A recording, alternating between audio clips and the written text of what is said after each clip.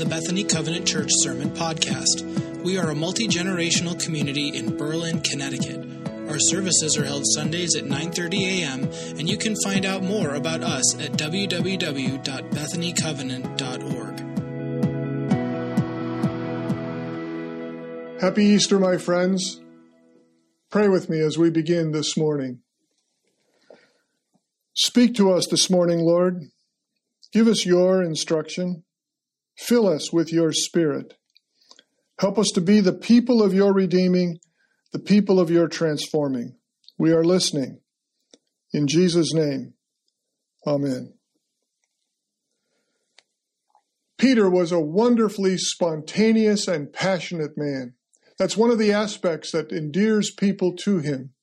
It's also one of those personality characteristics that can get people into trouble, as it did for Peter quite often. He was always so quick to react, saying things that hadn't been thought through. And it created many opportunities for Jesus to instruct not only Peter, but the rest of the disciples as well. Prior to the arrest of Jesus, we find Peter declaring that he would even die for him. This is the way Peter said it. If all the rest of these fall away, I will not. That was when Jesus told Peter that denial would be Peter's reaction to the struggle that lay ahead.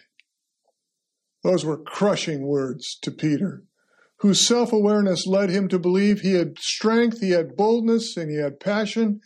Denial was not a word Peter would ever have used to describe himself, ever. But he did deny. And the gospel accounts point that out. And after the rooster crowed, we find Peter wept bitterly. He thought he was strong. He thought he was faithful. He thought he would die for Jesus. He thought wrong. He denied Jesus. And the rooster crowed. My friends, the rooster still crows. Because denial is a struggle in our lives too. Of the several definitions that Webster gives the word denial, this one comes the closest to what Peter demonstrates. Denial, the refusal to acknowledge a person or a thing. You know, in Luke's account of the two disciples of Jesus walking to Emmaus, it is clear that they did not recognize him, primarily because they were preoccupied. They were emotionally broken. In their pain over Jesus' death, they could not expect to be walking home with him. Their pain was an unconscious barrier to their vision. But with Peter, we have a different kind of dilemma. There is an awareness, but a refusal to acknowledge. This is a conscious decision. I know him, but I will not admit to knowing him. Denial is revealed by our words, or our lack of words. Let me illustrate. In the late 1960s and early 1970s, I was a very young seminarian living in Chicago. It was winter. It was cold and windy, as it always is in Chicago. I was asked to come to a meeting in California and eagerly agreed to travel to a much warmer climate and to briefly visit some family and friends as well. I boarded the plane. I found my seat. I put my backpack under the seat in front of me, buckled in, and began to browse the in-flight magazine. The middle seat was empty, and I hoped it stayed that way. The window seat was occupied by a young businessman. At least that's how he was dressed, and I guessed he was 5, maybe 6 years older than me, late 20s or perhaps very early 30s. Shortly after takeoff, he began to strike up a conversation with me. It got around to the point of asking the inevitable question, "What do you do?" I really didn't want to talk with this man about my life. I especially did not want to get into a religious discussion, so when it came my turn to respond to the question, I answered, "I'm a graduate student in Chicago, studying education and religion at 2 schools there, North Park and McCormick." I had made it. He didn't ask anything more. Maybe he really didn't want to know. No matter what, I was relieved. Much later, I became troubled. I recall sitting alone in the San Jose airport and reflecting on that incident. It was almost as if I could hear a rooster crowing. I had denied Jesus. At least I had denied that I was connected to him, and I had denied Jesus a potential opportunity to be introduced to someone. I, like Peter, was a denier. Now, I've become keenly aware that this is an example of denial that is not unique to me. I've heard many stories over the years from others that say the same thing. Many people have denied Jesus at one time or another when the opportunity came to acknowledge him. They either changed the subject or they were silent. To deny does not just mean to openly say, I don't know him. Denial can be done by silence just as effectively, perhaps even more effectively, because even more effective than our words or lack of words is denial that comes from our actions. We deny Jesus in our lives when we show action that is not his action. When we act out of hostility to others, are we not denying Jesus' way, and as such denying Jesus in us as Lord? When we act out of selfishness in our life, are we not denying Jesus' way, and as such denying Jesus in us as Lord? When we quarrel, neglect, degrade, gossip about, intimidate, and verbally abuse, are we not denying Jesus' way, and as such denying Jesus in us as Lord? A couple years ago, I was driving on the Merritt Parkway, and traffic was horrible, as it usually is. Then a motorcycle passed me on the right, driving down the breakdown lane. He proceeded to pass two more cars and then pulled back in front of the third car in front of me. The driver of the third car decided to let the motorcyclist know of his disapproval, so he laid on the horn, and I mean laid on the horn. And as the traffic stopped, he nudged his car forward until he gently bumped into the now stopped motorcycle. Then it began. The cyclist got off his bike. The driver of the car jumped out of his car, and all traffic stopped in both directions on the Merritt. Fortunately, their war was with words only. But I must admit that their war of words became a part of my own insides. How many times have I beat the traffic by sneaking down the breakdown lane? How many times have I not let someone in or made sure they knew of my disapproval of their driving style? How many times have I slowed a bit to teach the driver behind me a lesson? How many times have I honked or laid on the horn? The actions of these two men that day revealed really my actions. And I've become more keenly aware that my actions are either revealing Jesus in my life as Lord, or my actions are not of Jesus in my life as Lord. And it doesn't matter if others know that or not. That is the reality. The question is this: is Jesus the Lord of my actions?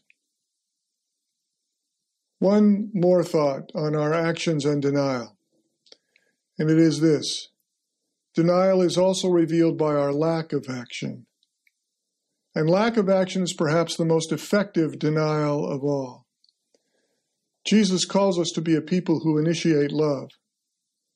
We initiate love with acts of kindness, which authenticates our faith and is a witness for him and is a sign that Jesus is our Lord.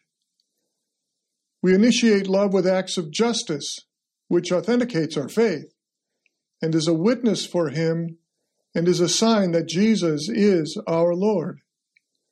We initiate love with acts of reconciliation, which authenticates our faith and is a witness for him and is a sign that Jesus is our Lord.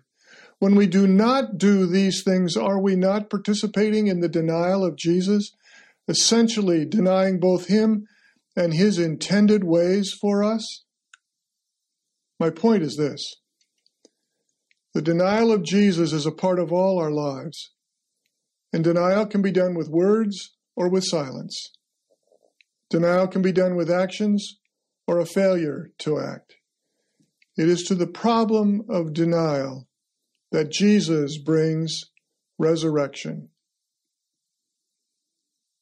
Peter's in Galilee, waiting for the resurrected Jesus who said he would meet them there. Somewhat tired of waiting, he invites 6 other disciples to join him for an all-night fishing trip.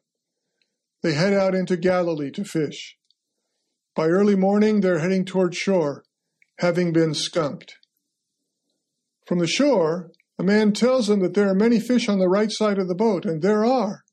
Sure enough, they cast their nets and make a huge catch. And that's when John blurts out, "It's the Lord."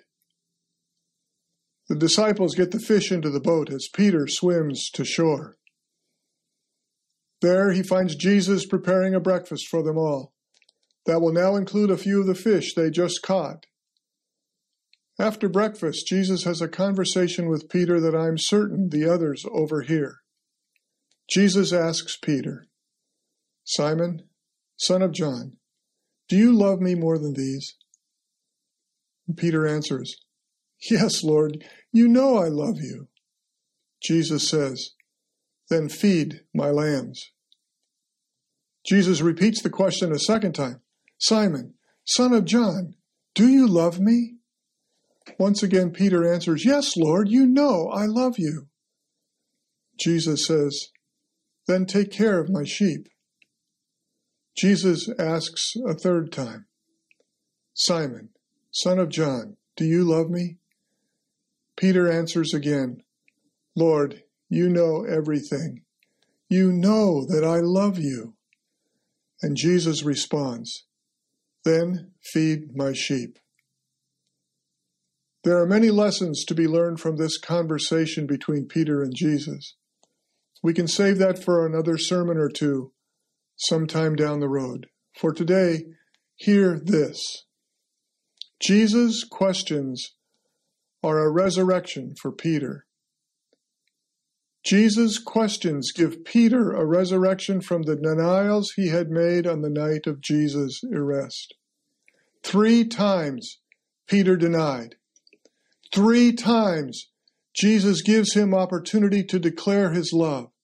3 times Peter denied in public. 3 times Peter affirms his love in public. The other disciples hear it all.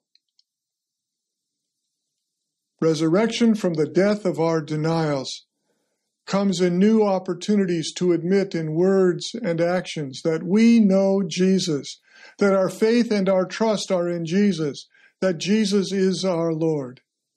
In this coming week before us, we will have several opportunities to be raised from denial, to be people who are alive in Jesus. When someone raises the topic of faith or church, will you declare your faith in words? When an opportunity arises for you to be helpful, will you declare your faith in action?